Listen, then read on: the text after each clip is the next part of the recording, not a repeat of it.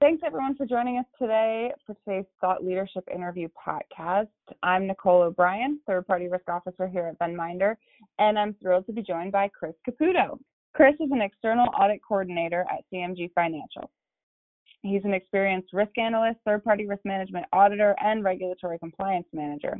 He's also got experience in identifying and mitigating operational, physical, and technological risks, with a demonstrated history of working in the financial services and default services industries. He's also holds a bachelor's degree from the College of New Jersey. Chris, thanks so much for joining us. Thanks for having me, Nicole. Of course. So I have a few questions for you. Let's start with the fact that you've been able to work on both sides of the audit world, right? In conducting audits and then supplying information to auditors. So with that respect, what do you find are the common biggest struggles for organizations as it pertains to third-party risk management? And do you have any advice or tips to overcome those challenges? So personally, I think there are a lot of struggles here, and a lot of organizations face a lot of different struggles because it is such a complex process with so many moving pieces. I think from a high level perspective, I think that the cost of performing reviews and audits is a constant issue, and it can result in several negative impacts. Lack of continuous monitoring, limited on-site audits, lack of actionable insight. Oftentimes I'll see an increased over-reliance on automated systems to assist in mitigating risk. Kind of takes us down a rabbit hole because automated systems, unless they're proprietary, actually add another vendor to review and usually require some sort of continuous testing to ensure functionality. And then it can also result in a misappropriation of personnel. I think another struggle, which can also be tied to cost, is a lack of ability or capacity to take a proactive approach to risk management as opposed to a reactive one. There's been such an enhanced emphasis, as I'm sure you know, on regulatory oversight, especially compared to just 10 years ago. And what I oftentimes see is companies struggling to maintain the appropriate resources and personnel to stay ahead of the curve, so to speak. So a lot of times, in my experience, they'll only enhance their risk management tactics and programs in the aftermath of an issue. Instead, I think it's hugely important to have a dedicated approach and dedicated personnel to help companies stay ahead of that curve and implement these changes, refocus attention to areas of concern, and put into place mitigating controls before there's an issue. Yeah, absolutely. And to your, go ahead. And then just, from kind of a boots on the ground perspective, what I alluded to earlier when I talked about all the moving pieces, another issue I see is the notion that risk management should be standardized. I think that's a common misconception. I believe that risk management framework should be standardized to a certain degree, but I don't think that the process of performing a risk review or a risk assessment should be standardized. Third-party risk management is not a one-size-fits-all process, and too often I see that being an issue, both in companies selecting auditors and domain experts that may not have the appropriate skill sets or knowledge bases to thoroughly audit certain third parties, and also not tailoring their risk management programs for the oversight and expectations to be commensurate with the third party that's being reviewed. Selecting auditors and domain experts with the right skill set is hugely important. Just like with anything else, you need the right tool for the job, and having the right tool will not only make it easier in the moment, but will also save you from potential negative residual effects of using the wrong tool. So that's why I think it's imperative that the people that you have working these audits do have that knowledge base and do have that skill set. And too often I see companies not playing to the strength of the employees tasked with third-party oversight. I worked for a firm, as you mentioned, in the area that provides default-related services, and one of my responsibilities was to digest legal, regulatory, and client-specific updates and then implement any necessary changes into our policies and procedures, conduct employee training on those changes, and then ultimately I was the one who would spearhead the audit efforts when our firm was audited by the likes of JP Morgan Chase, Wells Fargo, Citi Mortgage. So when I began auditing law firms providing default services on behalf of PHH and I transitioned into that new role, it was a pretty natural transition for me because it was essentially moving to the other side of the conference room table. And my experience working for the firm allowed me to key in on certain elements in the course of my audit that perhaps somebody without my background wouldn't catch. And in that vein, I probably wouldn't have been nearly as thorough in an audit of a third-party service provider that's offering IT-related services as someone who had a background working for, let's say, a co-location data center provider where things like IT and cybersecurity are at the forefront of their day-to-day. So I think it is, again, to my initial point, really important to have the right players, performing these audits. And this can vary from company to company. In my position, working with PHH, the auditor would essentially perform the audit stem to stern, and we were expected to be well-versed in a lot of different areas with the input of subject matter experts or domain experts as needed. But I know that other risk management programs are structured in a more siloed way, where the auditor is more of a facilitator who parses out and coordinates different portions of the audit to the subject matter experts and domain experts, who then identify gaps and reach them back to the auditor to work the remediation. So, that can vary, but ultimately, I think the underlying issue is companies not having the right pieces in place to handle what needs to be done with that particular vendor. And in addition to the appropriate allocation of those human resources, I think it's equally important, again, to tailor the risk management program itself to the third party being reviewed.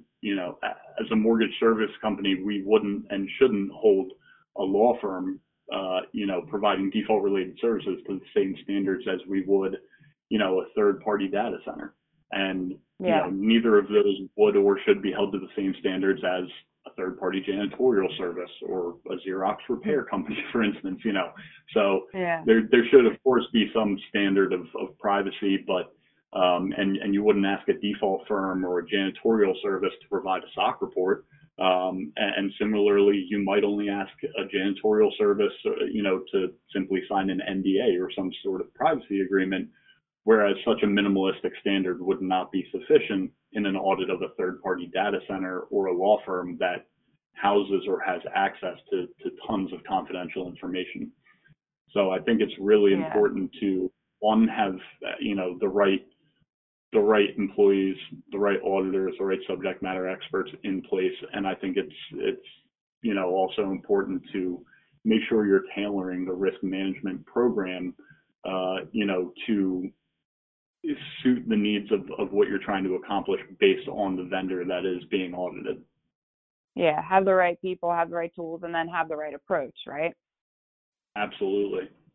Yeah, no, you make a lot of good points in that the biggest struggle really is the complexity of the situation of trying to mitigate risk involved with third parties, because it does, you're right, it varies in every organization, every industry. You can have two of the same companies on the outside, and the inside they're structured totally different with different sets of expertise organized differently. So the approach has to be tailored, right? But then you have regulators that say you need to standardize your methodology for conducting third-party risk. And so there is that you do need to kind of have a systematic approach to doing it, but definitely needs to be tailored at the same time. So it definitely can get confusing. I hear you there. But to speak to how to overcome those challenges, because there are so many moving pieces, I think it's uniformity is really important within the organization. Creating a strong risk culture and ensuring that everybody is on the same page with their risk appetite and with their risk tolerance and the awareness of the risk, I think is really important, communicating openly about that risk so that the whole organization, can work in unison towards mitigating that risk in the face of all of the different variables in play.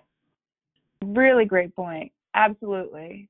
Having a culture of risk management as opposed to some dedicated people that are the only ones paying attention. Exactly. Yeah, it's a whole collaborative approach is the best approach. To make sure that the right controls are in place, that the right risks are identified, that the right risk criticality is assigned, and that's done with uniformity across the board.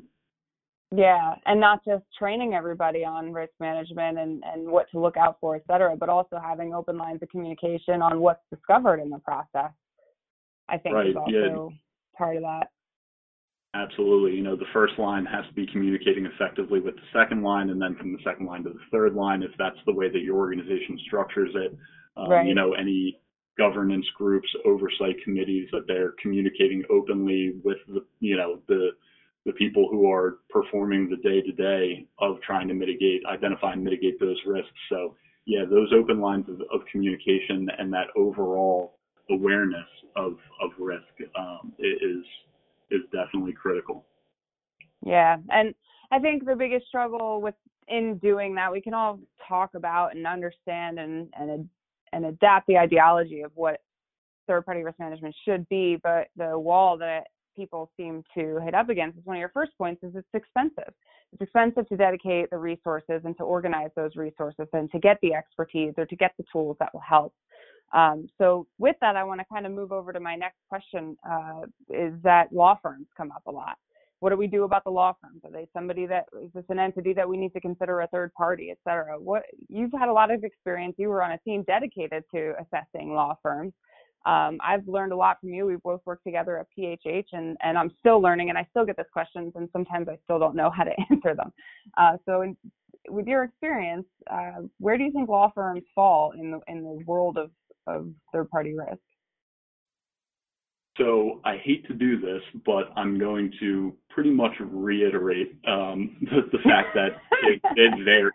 It varies a lot. There's a lot of different factors to be considered. I do think that law firms should largely be considered a third-party vendor, but I think that the firms being held to a certain third-party risk program will vary by industry, and more importantly, I think it varies based on the function or the service of the law firm. In the mortgage banking and servicing industry, law firms could provide any number of services. They could be retained by the company in an of counsel or special counsel role. They could be retained for contract negotiation, for litigation purposes, or sometimes simply just to assist with jurisdiction-specific or topic-specific insights and provide advice to assist in-house counsel. So almost in a legal subject matter expert role. And in those instances, where the firms aren't necessarily performing a day-to-day task on behalf of the company, I think they should be perceived, like I said, as more of a subject matter expert and shouldn't necessarily be held to a strict third-party risk program. Like a consultant. Conversely, I'm sorry? Almost like a consultant. Exactly, almost like a consulting role. And in those instances, you're really relying on them as the subject matter experts to kind of self-regulate. So I don't think it's necessarily as important for that risk management oversight piece to be in play when those are the functions being performed. But when it comes to law firms like the default related firms that I worked for and that I audited over the years, I do think that it's definitely important. They should absolutely be held to a third-party risk program because of the day-to-day activities they perform and their access to NPI and other personal and confidential information. And in addition to that, they're constantly subject to the oversight of state and federal regulations. State regulations vary across the board, but they're all held to standards such as the FDCPA. So it's in that sense, it's really important that there be a layer of oversight that ensures they're complying with not only your organization's specific requirements, but also to those legal regulations. And it's, again, a really tricky question because this is an area with a lot of variables, like the exact service being performed, the size and the footprint of the firm, the jurisdictions in which the firm operates. Just to give a brief example, if we have a default firm that's handling foreclosures in New Jersey or New York, both of those are judicial jurisdictions, and they have constant oversight by way of the court, which contemporaneously adds both a layer of protection and a degree of risk. The court acts as a layer of protection in some senses, but it also adds a degree of risk because legal pleadings that are filed are oftentimes public record. And if something like a complaint, for example, were to be filed with an exposed social security number or an exposed loan number, that's a huge privacy risk. Whereas a firm handling that same foreclosure in North Carolina or Mississippi, both of which are non-judicial states, you wouldn't have that layer of oversight provided by the court, but you also don't have the risk of filing a pleading with exposed MPPI because they go through the non-judicial process, which doesn't incorporate those legal filings. So, those are just a few of the ways where a slight variation, state to state, function to function, can have a direct impact on the critical risk of that vendor. But ultimately, I think it largely depends on the services being provided and the risk appetite or risk tolerance of the individual organization that employs the firm. But that said, I think all firms that are handling MPI, any confidential or proprietary information, should at the very least have in place information security controls, business continuity plans, resiliency strategies because of the sensitive information they possess. So again, similar to one, it varies. So really, they just need to get a Chris Caputo to come on board, and so that you can translate a lot of these legal situations and caveats. But no, to that same point, you referenced to kind of go back to those core factors on whether or not any organization poses a risk to yours, which is, are you sharing information? Are we relying on you heavily? What are you doing for us particularly, and how do we scope our assessment based off of that? Not necessarily carving out an entire entity such as law firms to make the process easier or to kind of cut down on the amount of assessments you need to do in a year, but to get a better understanding of which ones pose the most risk and then structuring your assessments from there. That is great information, Chris. Thank you. I love continuously learning from people in this industry. You think you know a lot, and then you're taken by surprise. Everybody has their own piece of the puzzle. Absolutely. You could fill books with what I don't know, but it's a constant learning process, and to your point, it is largely about collaboration, not only within your organization, but collaborating with other people and getting those different perspectives, and then kind of using that to tailor what's right for you, what's right for your organization. Yeah, it's great advice. I want to shift gears to current events and the pandemic, people working from home.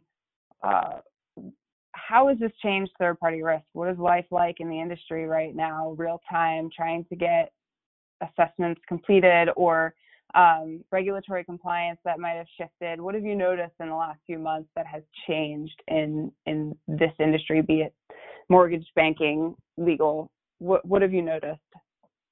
Well, fortunately for me, it's slowed down quite a bit.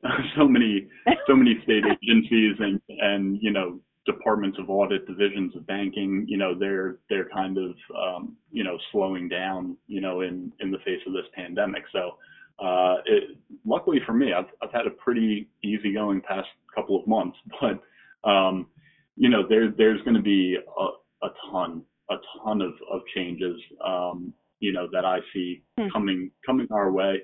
I think it does depend on the industry, but specific to the mortgage banking industry, there are a few things that I see in the works, that I could see happening.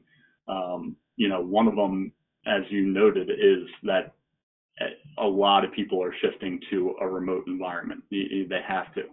And I think that this pandemic has kind of thrown gas on an already blazing movement towards online and remote activities. I mean, everything from working to shopping to banking, you can do more and more without ever leaving your couch. But Yeah. because of that, there's inherent risks, and so I Mhm. see potential enhancements to things like the red flags rule, the safeguards rule, the privacy rule under the Gramm-Leach-Bliley Act, to include requirements for stronger identity verification and Yeah. authentication, particularly with respect to online banking. And another thing I see, although not so much because of the pandemic, but one thing that I definitely see happening is the far-reaching impact of the Californians for Consumer Privacy Act that took effect at the Hmm. beginning of the year, and how that's been somewhat of a catalyst for additional privacy and security bills at a state level. We've already seen Washington, New Hampshire, and Illinois already following suit.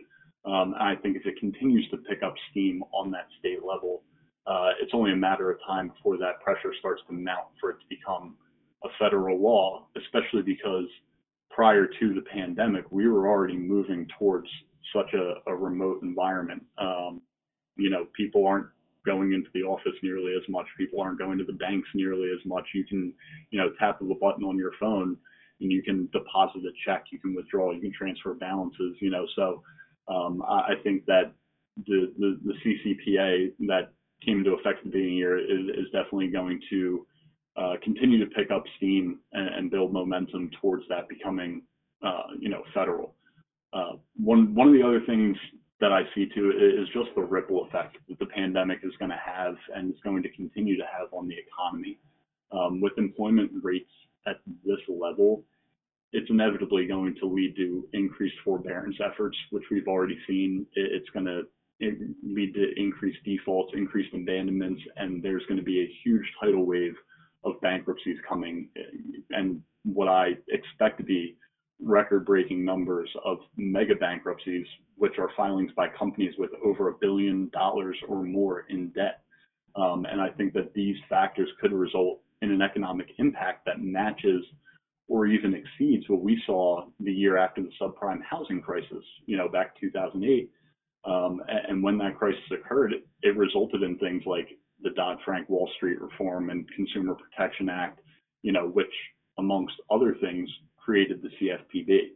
And I understand that the housing crisis was somewhat of a self-created monster. There was a predictable bubble that was bound to burst because of the way that subprime mortgages were being handled, Mhm. whereas no one could have predicted the impact of a global pandemic. But I still imagine that there will be changes to things like forbearance requirements and options, perhaps even making them mandatory in extraordinary cases like COVID-19, perhaps oversight of refinancing activities, which are at an all-time high.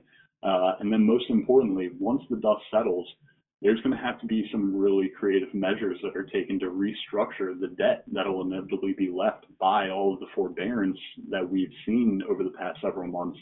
And if they don't come up with creative ways to restructure that debt, we could potentially be left in a worse situation than we were in 2008. So I think it's really important to keep a close eye on that. And then again, to what we touched on previously, there's such an increased susceptibility to cyber attacks, particularly with Right. respect to, unsecured devices and networks. A lot of these companies weren't prepared for a COVID-19, and they weren't prepared for the amount of people that they would need to have working remotely. They may not have had the inventory to ensure that everyone was working on a company issued device that has appropriate encryption and security controls. So some employees may be left to access the network using a personal laptop or device that doesn't have that same level of security, which would create huge issues. And that's not even to mention the social engineering aspect, that Mhm. comes with a shift to the remote environment. Without the lack of direct oversight and supervision that you get in an office and the secure environment that an office provides, people may be more vulnerable to social engineering. All it takes is for one employee working in their apartment on their laptop, leave their laptop open and walk away while, say, a maintenance worker is fixing their AC unit, and then that maintenance worker has unrestricted access to all this confidential and proprietary information because you didn't lock your screen or you didn't close your laptop. A friend comes over and may not be entirely trustworthy and, is able to steal a social security number because you didn't lock your desktop when you went to the bathroom. There are just so many things that could go wrong so quickly because of one lapse of judgment. And I feel like people are inherently more prone to that lapse of judgment without being in the controlled environment of an office. Yeah, that's a really great point. And even just something so simple as to not having a secure Wi-Fi, or a lot of devices automatically connect to available Wi-Fi. And you might not even realize it if you don't have the proper protections on your devices, whether it be because the company didn't have the resources to implement that on their devices, or you're using your personal device because they didn't have extra for everyone to work from home. But yeah, people are relaxed at home. So that's a really great point, among many that you've just made. Knowing you can find out who the leaders of certain industries are in open source information and where they could be located. And I don't want to give keys away to all the things running through my mind and what people could potentially do, but yeah, that's a really great point. Something to think about for sure. People let their guard down pretty easily, even in the office. Absolutely. And again, that's another factor that ties back to cost. The cost of, not just performing the audits and having a strong risk management program in place, but mitigating the risk internally of, do we have, the resources to provide every employee with a secure laptop or with a secure phone or, anything like that. Again, all ties back to cost. So it's something that's definitely difficult, and nobody could have really seen this pandemic coming, or at least, the impact that would have, over the past couple of months. I'm guilty of that myself. When all this first started, I thought, maybe a couple of weeks we have to stay indoors and wear a mask, and, 6 or 4 months later, whatever it may be, here we are still in quarantine, still working from home full time. So I don't think anybody was truly prepared for the extent of what we're experiencing right now. Right. And you brought a point that I didn't even think of much, is all the bankruptcies and the trickle down effect that we're going to see in the years, months and years to come even. And looking at history, the regulations that have come out of circumstances like this. And you're right, we're probably definitely going to start to learn some new acronyms that are both a blessing and a curse on all our lives to protect us, and yet another guidance to adhere to. Absolutely. Really great information, Chris. I'm really thankful that you have taken the time to join us. Do you have any remaining thoughts or best practices or tips that you want to share before we wrap it up?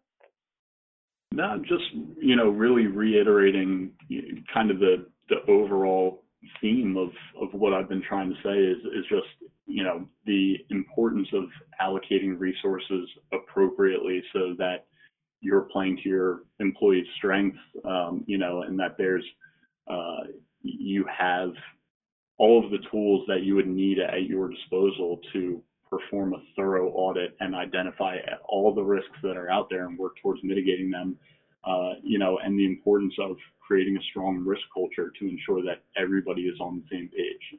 I think uniformity is imperative in identifying and mitigating these risks, and it's hugely important to communicate openly about those risks so that the whole organization is aware, and can work in unison to mitigate those. So that's, I think, really the key element to it, and that's really the only way to address all of the different moving pieces, is just trying to stay ahead of the curve, openly communicating about what needs to be done, what the expectations are, and working as a team to, alleviate those risks. Yeah, absolutely. That's great advice. Great best practices.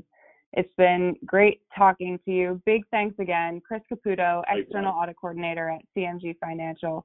We hope you all had a good time today listening to Chris and I talk in today's Thought Leadership Interview podcast. And please be on the lookout for more of these interviews in the future. Thanks, Nicole. Thank you.